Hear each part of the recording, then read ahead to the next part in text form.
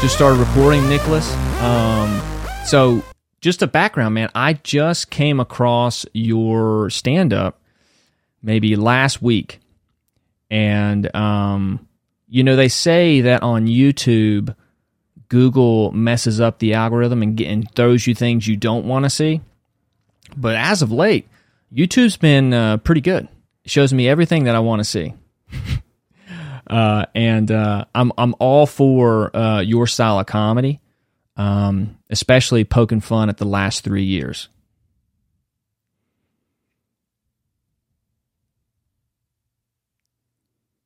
Thank you very much, man. Thanks for the invitation. Yeah, the gods of algorithm have been also kind to me because it looks like my video is reaching a lot of people. It's been quite surprising for me as well. Maybe I don't know how it works. Maybe a handful of people with very good networks shared it, and that went exponential from there on. But I can't really complain. Or I thought, who knows? Maybe YouTube is so busy censoring, I don't know, anti-vaxxers that they just let this one slip under their radar. Right.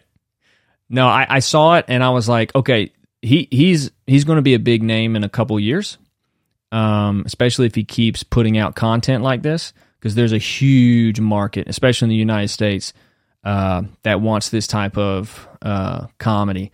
And I'm like, if he'll jump on the podcast, that'd be great, because I know in a very short amount of time he's going to be too busy for unknown podcasts.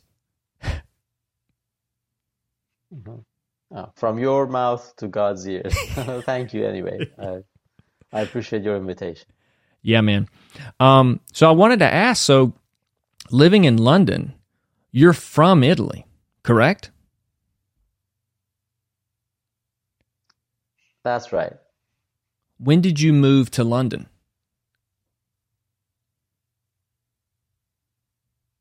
I moved to London in 2009 after spending a year in Germany in between.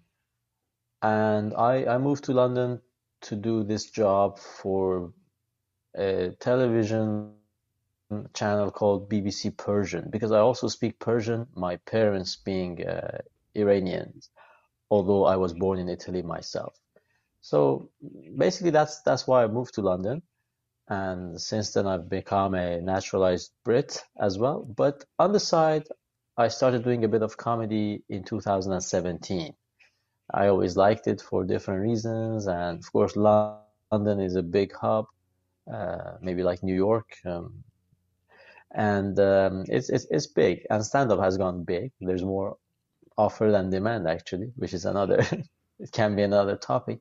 But anyway, I started that, and gradually tried to commit more to it. But then, the pandemic happened. Uh, I have a couple of kids. My second daughter was born just over a year ago, so I haven't been very prolific.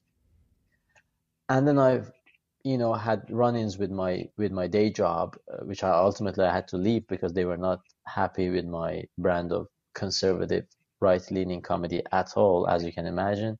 Mainstream media, mostly inhabited by lefty journalists. So and it was very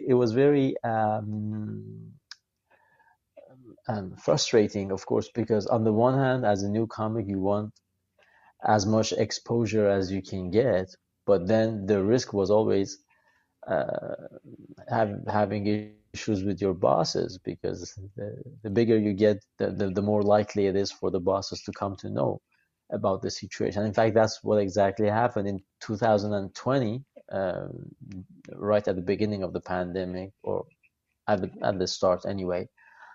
The Spectator website, the Spectator being a very reputable conservative publication in the UK, they ran an article on their website called "The Best Unwoke Comedy to Watch in Lockdown." And I was flattered to be one of the 4 comics to be featured on that. I was the only one who had no TV credits among them. And wouldn't you know it, the article found its way to my boss's desk, you know. And of course, Brexit had happened, Trump had happened, so I had serious divergences with our newsroom, with the colleagues, and there were people who, you know, hated my guts. And so, I ended up in a disciplinary procedure, and I got a final written warning, so I had to leave that job, um, which gave me more margin or more, you know, safety to try comedy, to dedicate more of my time. It didn't happen exactly because, as I said, my daughter was born shortly after I left the job.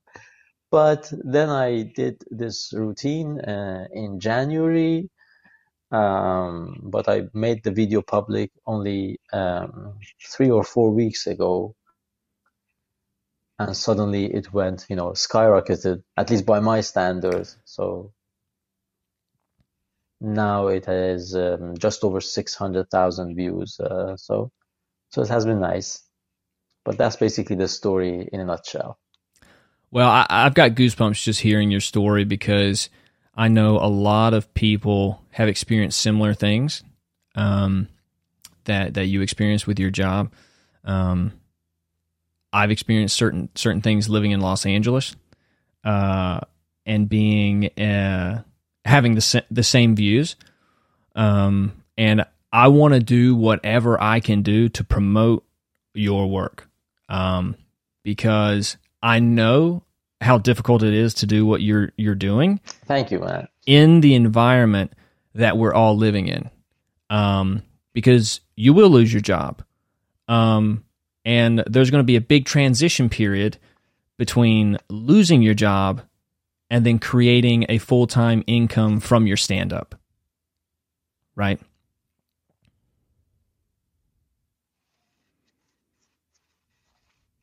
Correct. Yes. And if at all, yeah. But yeah, if at all. I mean, I'm freelancing, doing small jobs, so it's not still my main source of income. But that's the idea to pursue. Right. But when you speak your mind, and it's the opposite of the mainstream media, it's going to be harder to find those jobs just to make rent, take care of your family, until you can find a way to monetize your stand-up. You know what I mean? So anything I can do to promote that, because that's right. And your perspective, like there's a lot of, like, I'm from the South in the United States. So I don't know if you're familiar with the regions of the United States, but in the South, way more conservative. Right? And I live in Los Angeles now. Which state are you originally from? North Carolina. Right, okay. Yeah. And I've been in Los Angeles for about maybe 9 years now, 8 or 9 years, and I'm a personal trainer. But I moved out to Los Angeles because I was a film major in college. Nice. Yeah, I was a film major in college, and I was a screenwriter. So L.A. or New York is where you want to go for that kind of stuff. And I was doing some acting out here, and I got so tired of the culture that I was just like, I'm going to do my own thing. I'm not going to try to play the game. I'll do my podcast. I'll do my writing on my own. And because it is a business where if you don't share the same ideas, we're going to ostracize you, and you're not going to get in. You're not in the group.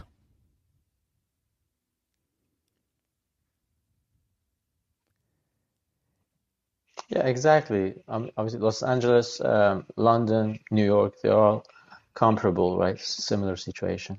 Yeah. And what a lot of people thank God for YouTube and technology. That's what I was going to say. A lot of people don't understand, especially with the podcast, with these platforms. Yeah.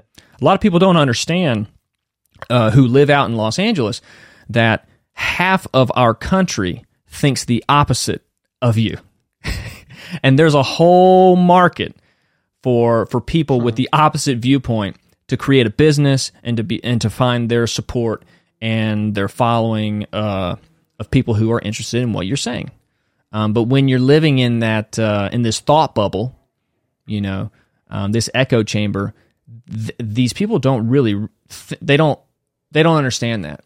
But having been raised in the South and understanding that, I'm just not going to play into it. I'm going to create my own way, and I'm in support of everybody else doing the same thing, and that's what you're doing, and I love it.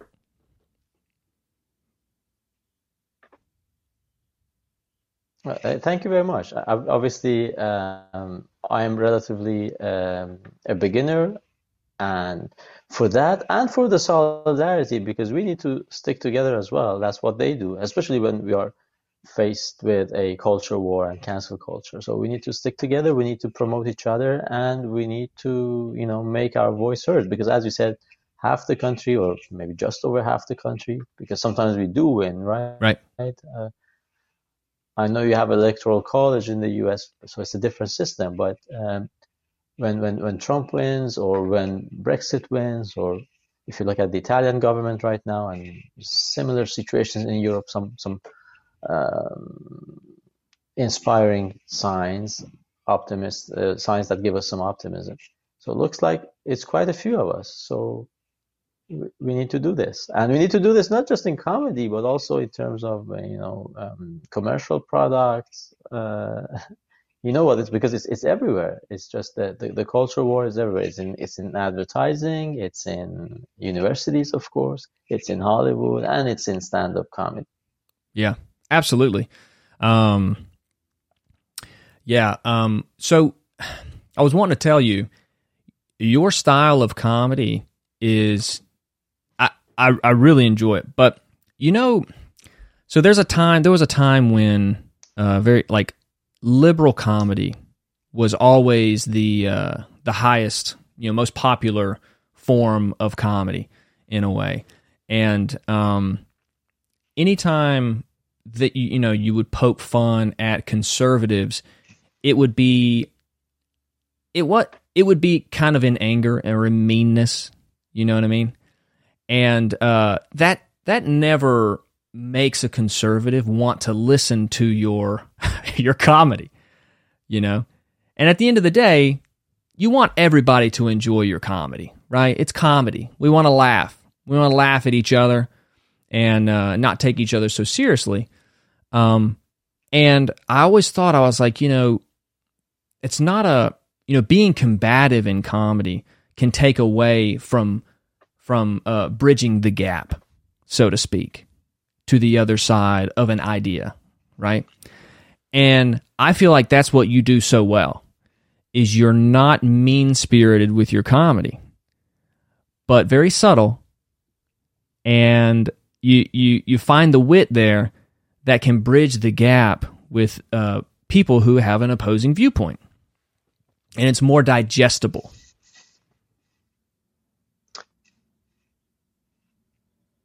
Yeah, well, first of all, thank you. I mean, not everybody agrees with you, but that's what I'm aiming for, because um, obviously you want to be appealing to, ideally you want to have a broad appeal, as broad as possible, uh, because that makes you more successful. And even if you're talking to your own base, still it has to stay comedy. It can't become a lecture, or it can't be, a speech to your, fellow comrades who are going to, of course, cheer. And so Yeah. that's a pitfall, Yeah. which both sides actually can fall into. But it's important to give a message which has been, a bit sweetened or tampered, because at the end of the day, that is the purpose of comedy, and that is why comedy works, because an argument or a topic which can be very unpalatable, very, okay, abortion is the maybe most obvious example, but any other political topic can be a hard pill to swallow, and comedy sweetens that. And people have strong feelings about their politics usually. So you need to use the sweet element of laughter, if you like, or entertainment, the entertainment value, to sweeten the pill, as we say in Italian. Um, which is of course not easy, but historically that was what comedy used to do. And in the olden days, the court jester has some sort of impunity because he can say things that others don't dare, say to the king, because he has this, comedy or comedic defense, if you might call it like that. Now, with political comedy, it becomes tricky for everything that I just said, but also because one side of the aisle is heavily involved in a cancel culture.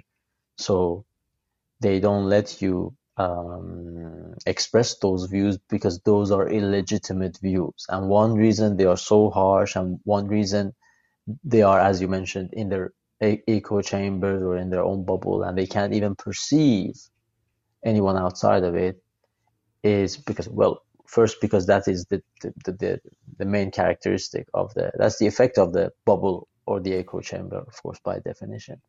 But the other reason is that they see themselves as the depository of truth. So once you have a diverging opinion, if you become a fascist or a Nazi or Hitler, there's no legitimacy for you to express those viewpoints. So in an ideal situation, maybe you should go to a comedy night when you have a couple of lefty comedians and a couple of right-leaning comedians, and some maybe neutral comedians who do non-political stuff.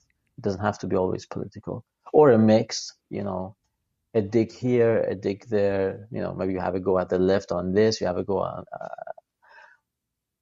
at the right on that topic, or you have a go at both sides of the argument at the same time.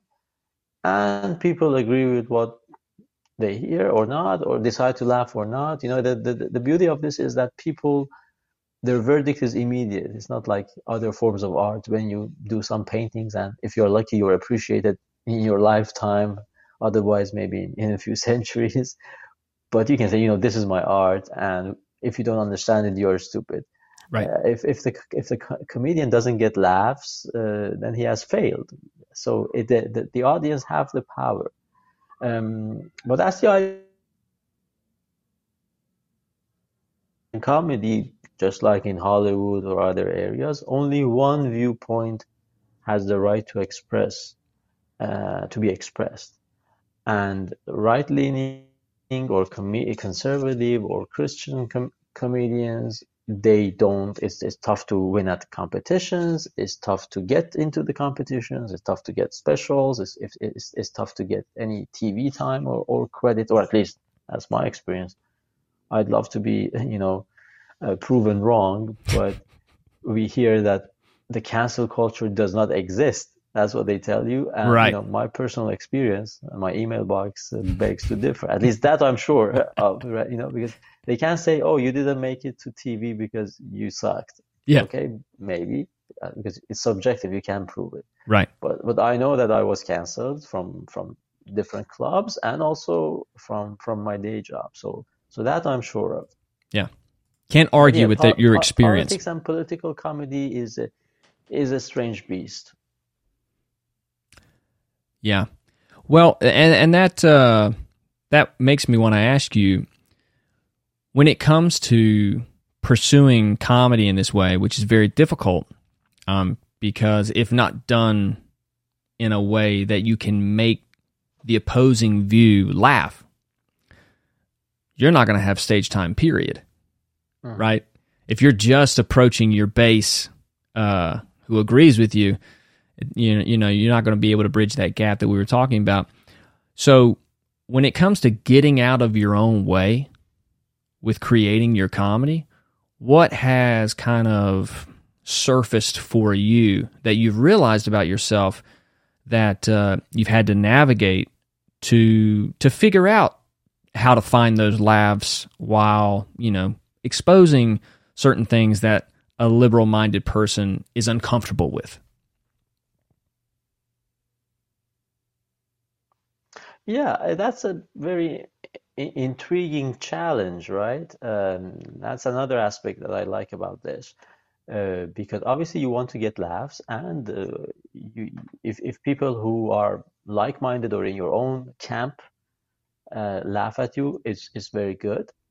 But ideally, you want to get laughs from the other side or from the so-called undecided. A comedian that I really like and admire, an American comic. He lives in the UK. His name is Will Franken, and I went to a couple of his workshops and sometimes had the honor of sharing the stage.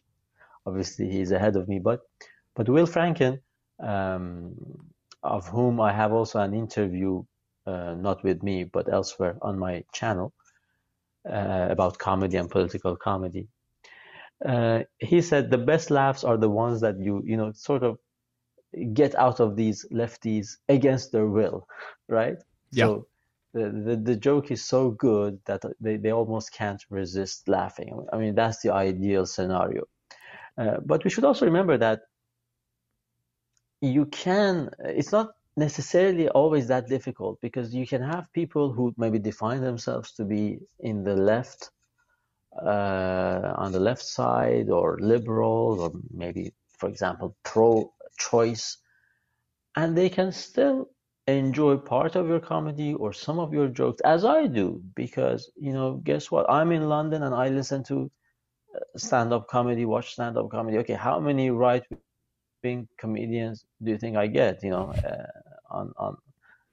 on mainstream TV or even on YouTube, right? So it's just a handful, more or less. So you do have these open-minded people, and those are the best comments that you get, maybe in person, but also on YouTube. People say, you know what, I am actually pro-choice, but this guy is funny, or some of those jokes made me think. And by the way, not everybody has a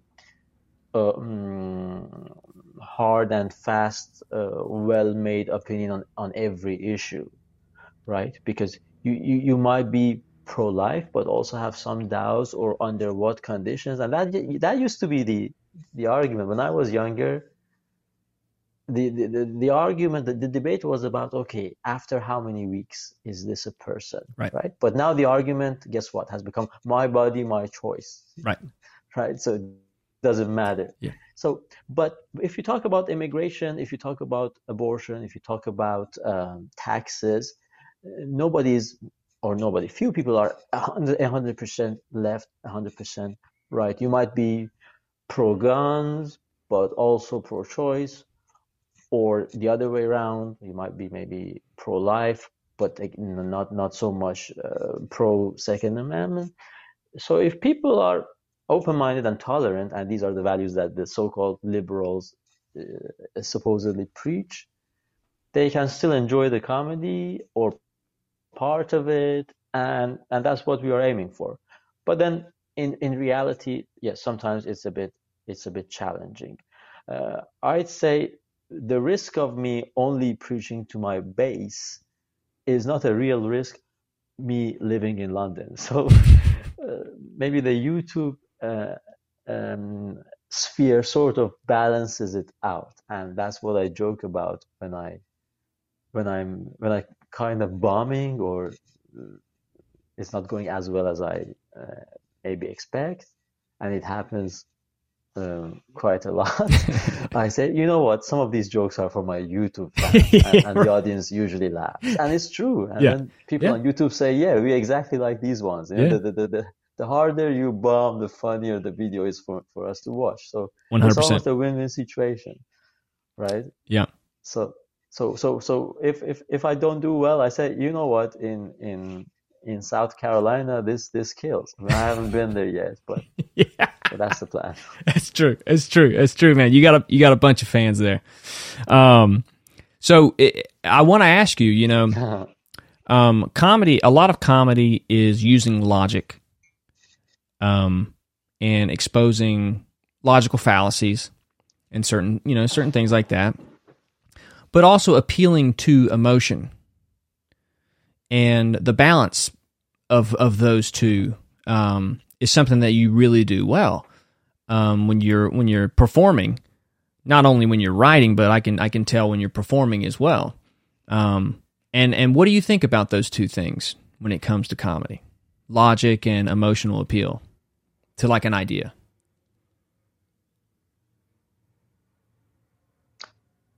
Yeah, one of the things I joke about, and it usually gets laughs, is that I present myself as a conservative or right-wing comic, and I say, maybe halfway through or early on, depends. I say, are you enjoying this right-wing comedy? Right-wing comedy is very much factual, fact-based, or what I lack in audience sympathy, I make up in accuracy and logic. Yeah. Because you have to be bulletproof, and there's truth in it, because Yes. if you are going with unpopular views or jokes based on unpopular views, unpopular at least in that geographical area, you have to be bulletproof, right? At least your logic needs to be sound. So without trying to be preachy or looking down on people or coming off as arrogant, I try to offer a brand of smart comedy, but still you need to be smiling, and you need to be try to I don't know how much I can control that. Maybe that's an area I need to work on. But nobody has told me, you are standoffish or, aloof or distant. Thankfully, that hasn't been my problem. Sometimes they say, "Oh, you are a bit low energy," and I think, a right-wing message and high energy and shouty, that doesn't maybe go down very well. No, you might as well just grow a But mustache. yeah, with logic, yeah, exactly. With logic, I'm all for it, because again, it's the if you're talking about satire, one element is to point out all these incongruences, all these uh, basically internal logical conflicts. Like when I joke and I say, you know, I believe in, I want to do something for the planet. I'm trying to believe in climate change. But the same people who tell us climate change is real also tell us that Islam is the religion of peace, Right. right? So the logic or the logical e- element is that, okay, they've been lying to us on everything, right? Um, the Trump dossier has just come out. Yep. There's some joke in there, or I think Babylon B did that, something similar. The same people who for 5 years or 4 years told us about the Russian collusion are also telling us that climate change is real, that the demonstrations were mostly peaceful, that the vaccine is perfect, and you name it. So that's logic or lack of logic, Right. right? Or the thing I do at the beginning of my pro-life routine. I say, how come it was bad when Nazis did it? They killed unborn babies because these babies would have been an inconvenience, and it's okay when Karen from accounting does it because it's an inconvenience to her. If anything, the Nazis had a more valid reason. Reuniting the country, the Yeah. Versailles Treaty was too harsh on them. So I think it's funny, and I think the joke is there because Oh yeah. some people find it preachy. Well, not really. Well, it is. It might come off as preachy, and of course they are entitled to their opinion. By no means, as we discussed, my intention is to be preachy, because then it's not comedy. So I'll be totally, discrediting and disqualifying myself. Uh, of course, it's about a moral conundrum, and it's a big controversial issue, so it might come off as preachy. But I think that the joke is there because, comparing this with what Nazis did, which they did, Yes. but you're also doing. And then I go for, comparing the two reasons. Okay, these guys have lost territories, and they were blamed for, being the only guilty part in the First World War, which was not true, and their economy was crushed. And now they have German speakers living under, other nations because of, they've been removed from their fatherland, and so they have to make things right, and win back their territory, and they can't take care of these, uh, so-called undesirable babies. So if that was wrong what they did, how come you you get rid of your undesirable baby because you want to keep going out with colleagues and buy expensive cocktails in central London? So Right. I don't know. Obviously, the tricky thing when you do political comedy is that if people like it, you have to establish if it's because of the validity of the joke or because these people are simply on your side and they have so much thirst to hear these arguments in a comedy setting or any setting Yeah. that they kind of laugh at you. Is that it? I hope it's not the case, because then you see the lefty comedians and comedian after comedian comes and makes jokes and you know it, right? And some people do laugh, and I think to myself, okay, these jokes, they are not that good in the first place, and they are so tired, so they must be laughing just because they enjoy the message. Yeah. And I don't want that to be the case for me. But it's not for me to say, obviously, because Well, at the end of the day, it's subjective. well, I'll tell you. But I'll tell you. sorry, I digress. But to get back to your question, logic is very important, especially when you're a right-wing comedian. Right. Yeah. Well, I'll tell Go you ahead, sorry. my opinion, and your jokes are good.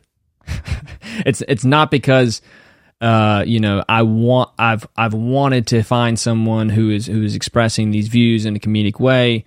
That's true, but the way that you're doing it is very unique, and I think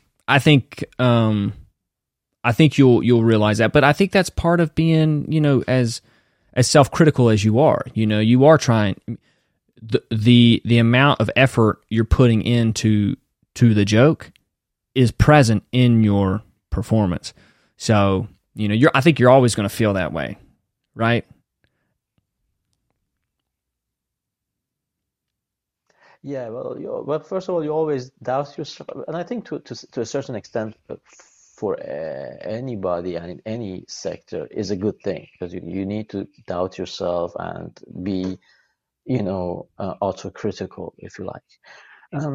The issue that a right wing or conservative comic can have, which is a bit of an obstacle, a bit of a problem, is, of course, this craft is all about stage time and repeating these jokes to be able to hone them and polish them and improve them, because it's comedy timing. One word, you replace one word with a synonym, it can have a bit better impact, or the tone, and you name it, right?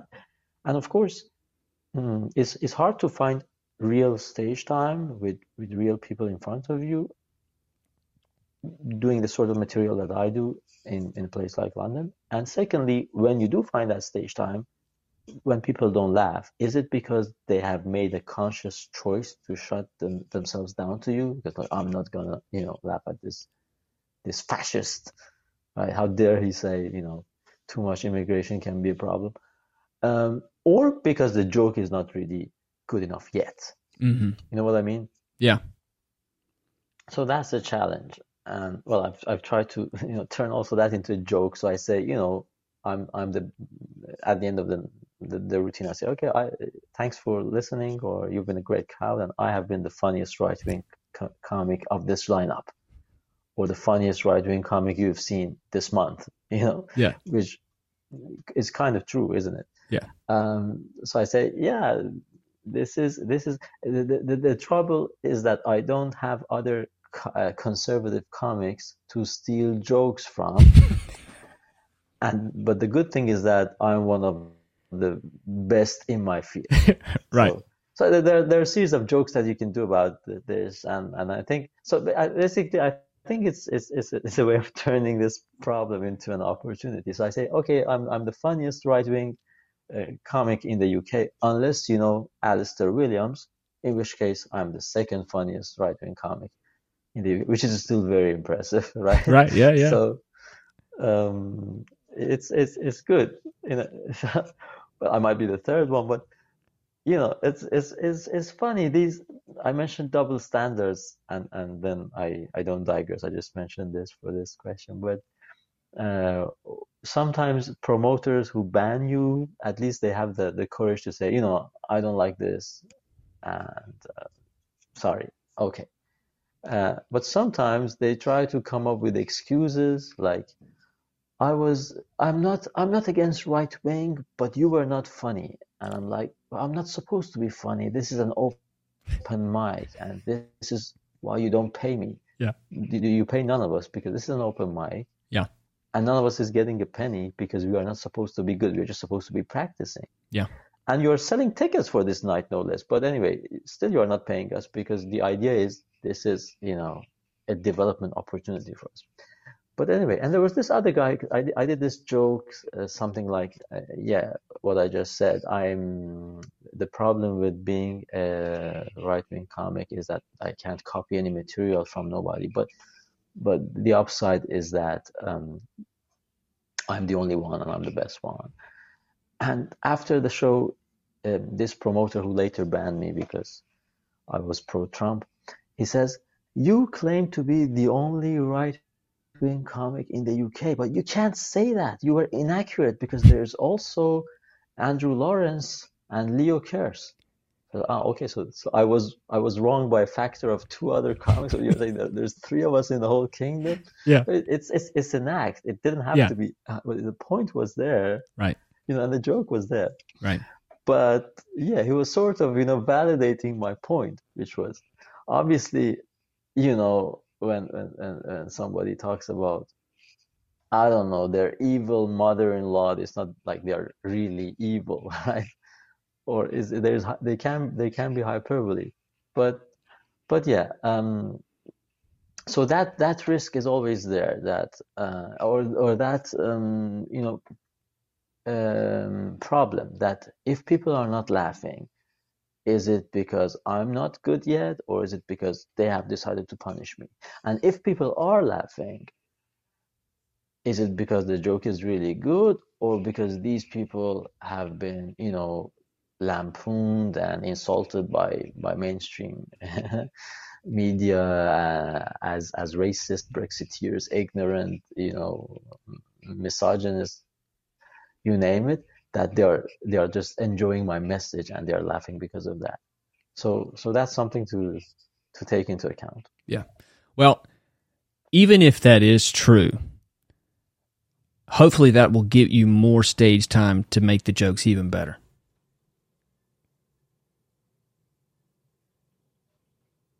Yeah, that's the idea. I it's like, you know, when you do statistics or polls, you have to correct for some variables, right? For some margin of error. I don't know if it's what the exact term is, but you have to take those, you know, margins and those variations or variable into account to adjust your final finding. So my idea is, I haven't got a formula for it, but my idea is, okay, if this joke is doing well in liberal London, then it might kill in a more conservative area. So Yeah. it looks like I've reached it. I've reached the right formula. And if this doesn't work in this liberal, you know, setting, maybe it's not, as I was just saying, maybe it's still good. Let's see how it does elsewhere. Yeah. Maybe it will do better on YouTube or in a more conservative setting.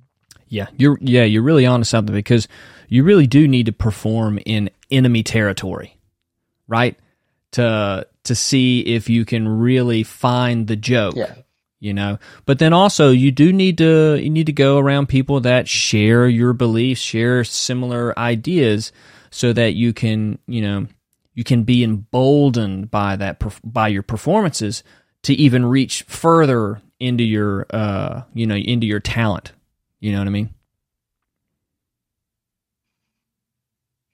Yeah, yeah, that gives you the reassurance that, if you are touring, people who know you will come to see you. And of course, it's going to be a more, favorable territory. So that's what you need. People who like you, obviously people who, I'm not saying this is true of me right now because I haven't toured or I'm not that big, uh, at least not yet. But I'm not big at all. But you need to have your own followers and fans, and you need to also be try to, appealing to the neutrals or people on the other side who are maybe curious to see what this is all about. I mean, and it has happened to me also in a smaller scale. Like I was doing this small Fringe festival in London,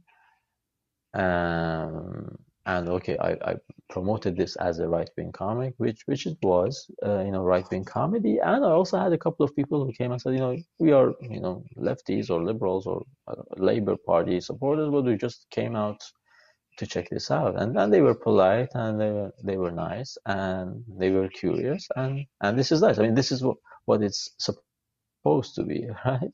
Or maybe this is what it used to be. Uh, but but yeah, it's not always like that. But you need to you need to have your own base, but also appeal or strive to appeal to a broader base. Yeah. Yeah, man, I totally get it. I did stand up for about 2 years out here, just a few times. I did the iconic Comedy Store, right? And the Improv, the Improv in Pasadena.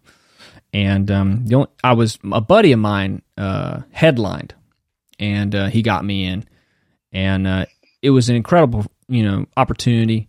But when I was in that environment, I realized this is not an environment that is welcoming to anything that I've got to say, but also a motivator to find a way to get what I have to say or what I'm trying to do out there in my own way, with more control on my end. And like we were talking about, YouTube, podcasts, social media. I mean, that it's so important right now to be able to get there.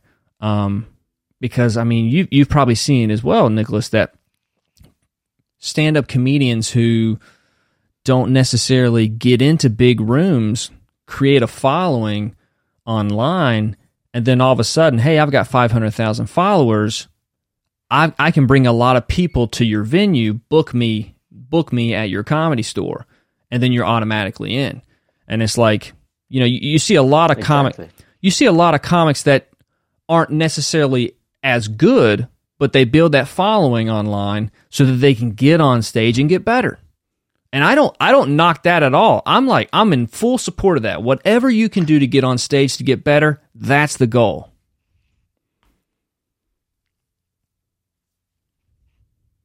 Yeah, yeah, exactly. So it has the added benefit of getting where you initially couldn't get, as you perfectly explained, and it also can be a source of income with revenues, with merch. It can be a source of pride and confidence, because you know it can be it can be depressing out there for anybody, even for a non-political comic. But if you don't get stage time, or if you get stage time but then you're banned under the excuse that, yeah, we don't mind different opinions, but you are not funny, and of course you are not supposed to be funny at that stage, not always anyway. So having your own following gives you some validation, not just in the eyes of the gatekeepers of the clubs or TV shows, but also gives you, self-validation, because you think, oh, maybe I'm doing something right, because, these people are following me, these people like my message. So, and in a way, of course, it's something that in a way is better, because I get comments from India, Australia. It's internet, right? People Mm-hmm. say, oh, come over to Sydney, come over to Finland, different places. So they give you feedback, they give you comments, they give you jokes, to try. So it's a beautiful thing, and no wonder, cancel culture is targeting these platforms as well. Right. It's sort of democratization of stand up, just like politics, or why did they hate Trump and social media and Facebook, and they after Zuckerberg and so on and so forth? Because Trump said, you know what, I don't need CNN. I talk to people on Facebook. And then they said, oh, Facebook made Trump win. Well, Facebook made an offer to Hillary as well. Yeah. Let's not digress. But, it has, so it's no longer these TV producers, all of whom are lefties, who are the gatekeepers of your fame and success and confidence and Yes. popularity, right? It's still hard because it's not broadcasting in that sense. The algorithm has to be on your side, and you need to know how to do it. Maybe you need to be lucky, but like in any business. But we have a new avenue, Right. and the fact that maybe sadly the stand-up scene, the clubs as we knew them, or as people before us knew them, Right. are sort of dying out, Yeah. right? Because it's not as big a deal as it used to be, because people now have cable TV and Netflix and YouTube and so on and so forth. So there's also more appeal, and people are more likely to sit at home and maybe browse something on the internet, on YouTube, or on other platforms. So thank God for that. Yeah. Absolutely. I want to ask you a couple more questions. So I don't want to take too much of your time, buddy. But as far as your writing process, when it comes to writing, what do you usually do? Do you watch somebody? You just watch somebody for inspiration and then kind of designate some time to write, or is it more of a all through the day you're thinking, okay, that, and you write down? What's your process? Uh, that's a very good question. To be honest, one of my concerns is that my process maybe is not very well defined, and That's okay.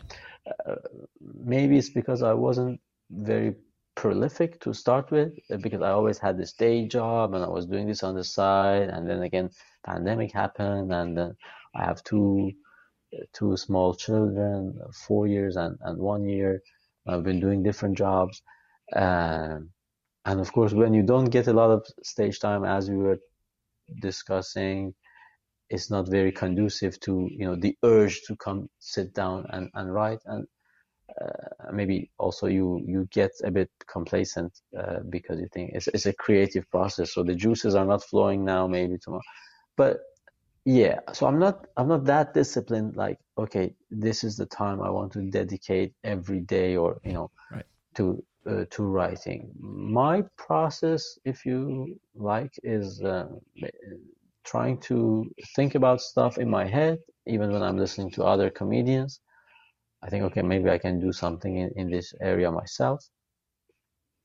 And if I'm on the train, which happens a lot in London, I write stuff on my phone. Then I come back, revisit them, and when I'm walking from the station to those moments in which I'm on my own, I basically flirt and play with these jokes in my head and try to see how they sound. And then when I think they are maybe reasonably good, I go and do a small open mic here and there and try to gauge the reaction.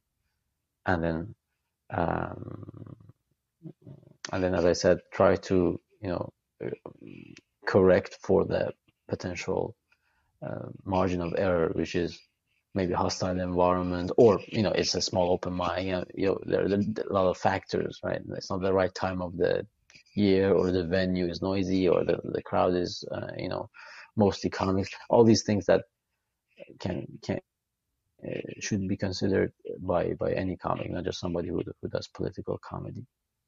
So that's that. Now, as I'm becoming hopefully a bit maybe more successful, maybe I need to also work on my process, makes it be a bit more disciplined and dedicate more time to writing and make it a bit more,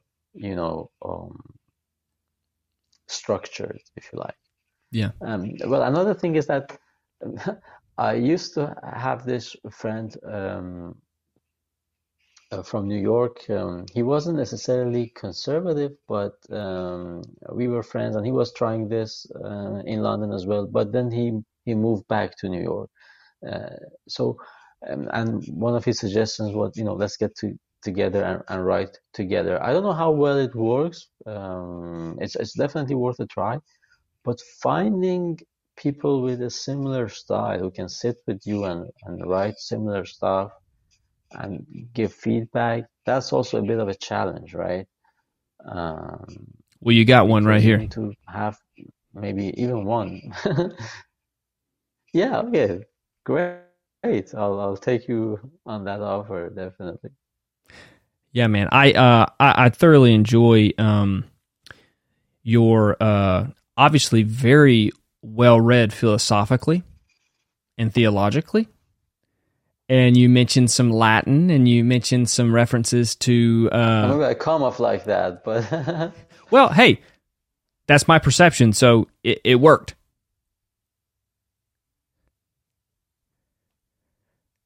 It worked. thank God. Yeah, glad to hear that. Yeah. So, I mean, obviously, I'm not illiterate, but my favorite comic, probably my absolute favorite comic right now. Unfortunately, I never had the chance to meet him in person.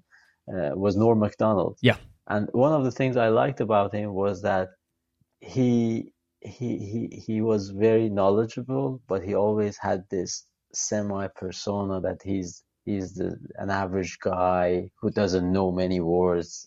Of course, he was joking, but yeah, he had this aura about him. Deep down he was very knowledgeable, but he was very humble, and his act was also somebody who is very down to earth and approachable. yeah, yeah. So yeah, I know a bit of Latin because I speak Italian, but I never studied Latin classically. Yeah, geography, history, and different backgrounds. I try to incorporate that because at the end of the day, those are things are the things I like, Right. and it's easier to work them into comedy, obviously. Yeah. But maybe I come off as more knowledgeable than I actually am. No, I mean, that makes sense. You're interested in it. I mean, I'm interested in those things. So when I hear someone talk about it, I'm like, okay, cool, awesome. Somebody finds this interesting as much as I do, or something like that. What was I going to say? Damn, what were you saying? You were saying something about. Oh man, I lost my train of thought. Damn, don't you hate that? Philosophy and yeah, it happens to all of us. Oh, Norm, I saw him perform at the Comedy Store, maybe within like a year before he died. And I don't know if he ever put this joke out there. So I envy you a lot now. And it was a drop-in performance too. I went there with my girl. Joke? Yeah, he dropped in. It wasn't even on the bill. Okay.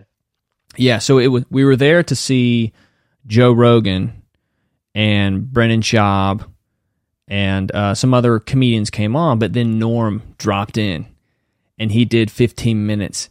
And he was not doing well to the main audience.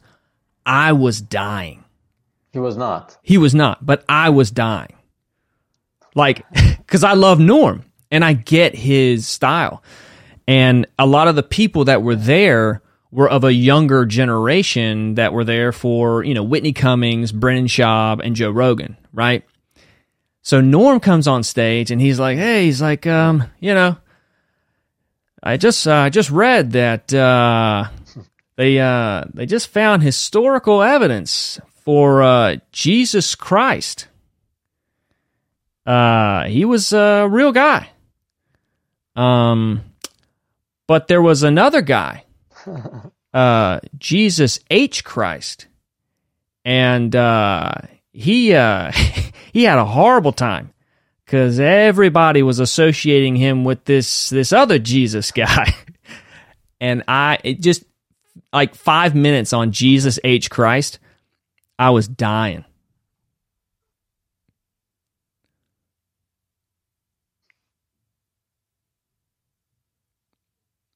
Yeah, he was special, wasn't he? I mean, Yeah, I listened to tons of, again, God bless YouTube, all these old videos that people dig up, yeah, especially after he passed away. yeah, But yeah, I like his style a lot, and yeah, as you said, he was not always doing well, which goes to show you, and that's also, there's a lesson there. But he was very funny, not pretentious, probably politically more, in our on our side than the other one, yeah, which helps, if you one like somebody. yeah, His clashes with the view, and yeah, definitely he was a Christian, and yeah. in terms of the values. So what's not to like? Exactly. I agree. Um, and last question, I'll get you out of here. I know your kids might have been woken up by our podcast or something. But as far as growing up as a Christian, was it a part of the family or? No, by now they are fast asleep, Okay, thankfully. good.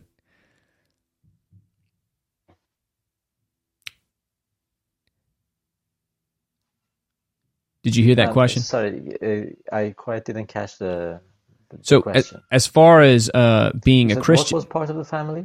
so Christianity, was that a part of how you were raised, or did you come to it later in life?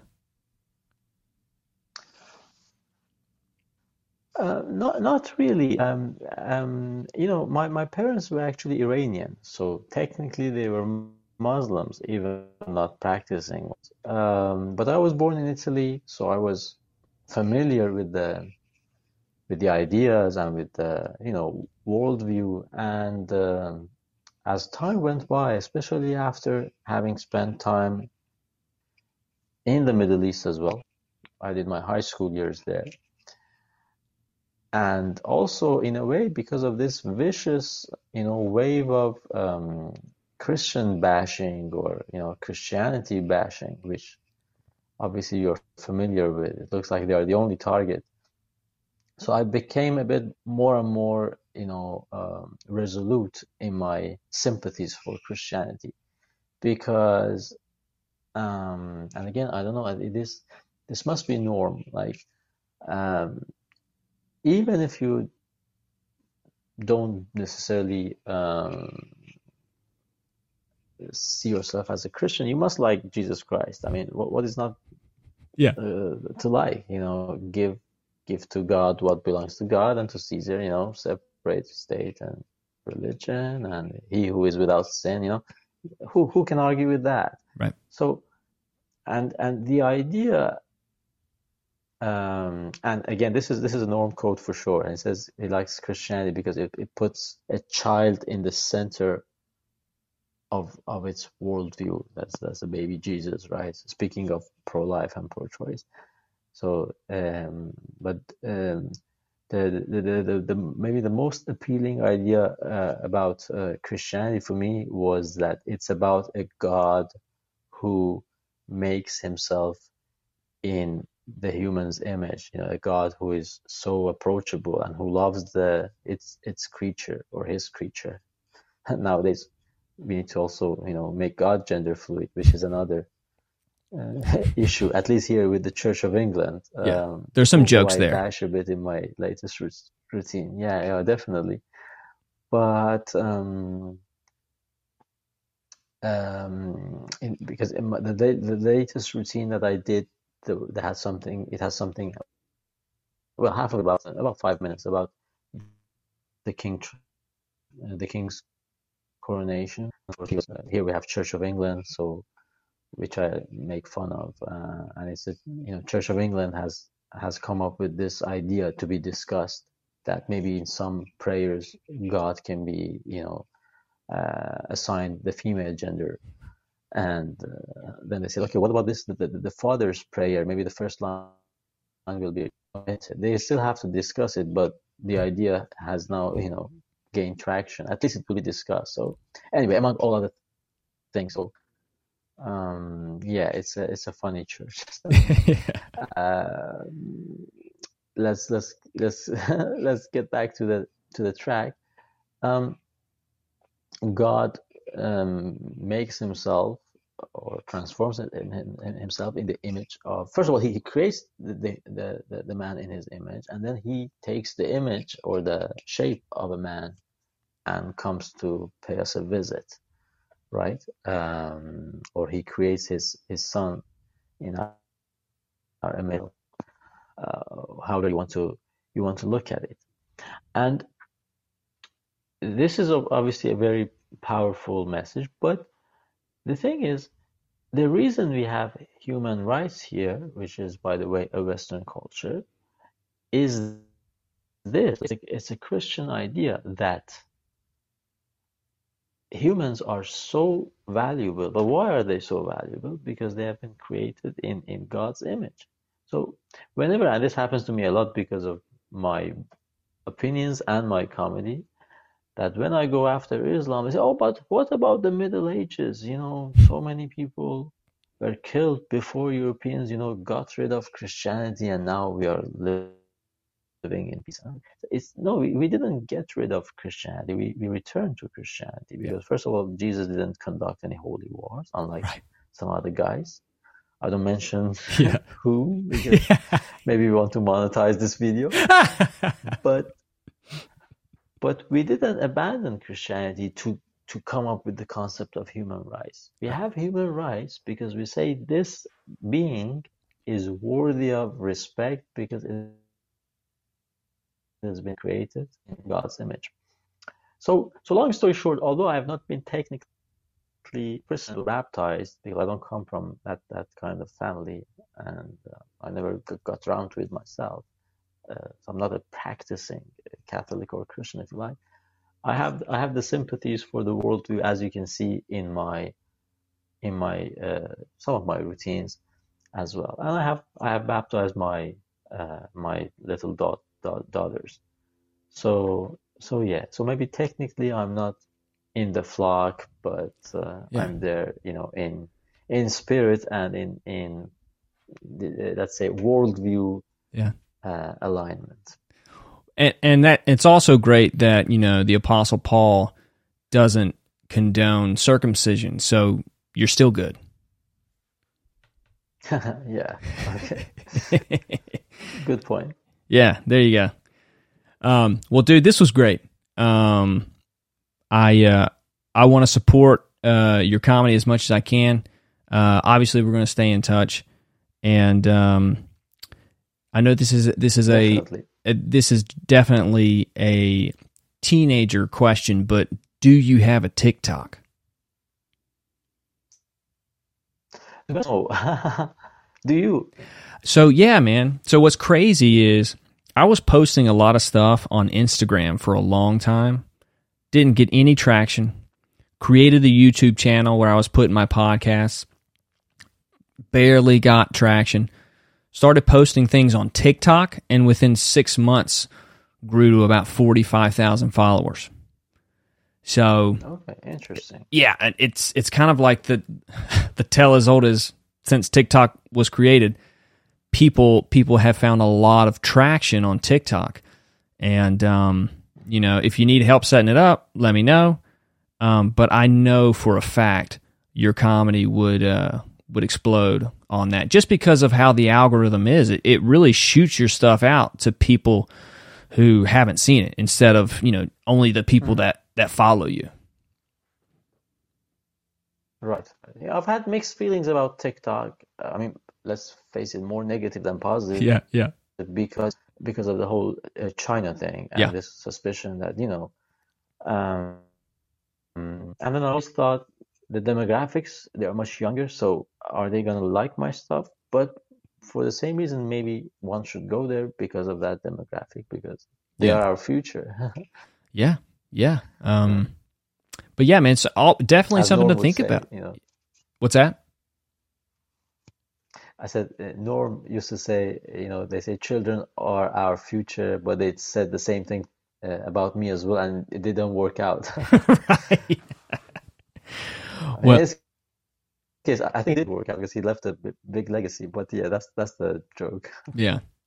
Well, man, Nicholas, this was great, man. I know for a Likewise. fact. I know for a fact your stuff's going to blow up. It already has. You said 600,000 views on that YouTube video. Yeah, Yeah. yeah. My most successful video by far. Yeah. My And you don't have that longest, many out, right? How many videos do you have out? No, maybe 30, Okay. Yeah. 30, Awesome. 40, something like that. Awesome. Well, yeah, we'll talk about getting you on Yes, TikTok. so far so good. We'll get you on TikTok. Sure. I'm open to the idea. Yeah. Well, that's why I always just take pictures of my asshole so that China sees it. Like if they're checking my phone, that's what they're gonna find. Okay, yeah, that's good. Make them pay for it. Yeah, exactly. I don't put my face in the picture with my asshole, but that's where I say. That's wise. Yeah. There's so much I need to learn from you. Well, man, I'll let you go. Enjoy your night, and this was great, man. I wish you the best. Oh, thank you very much for having me. Really appreciate it. Let's stay in touch and enjoy the rest of your Sunday. Being in California, you still have some hours, right? I do. Thanks, man. Okay. Thank you very much. Take care.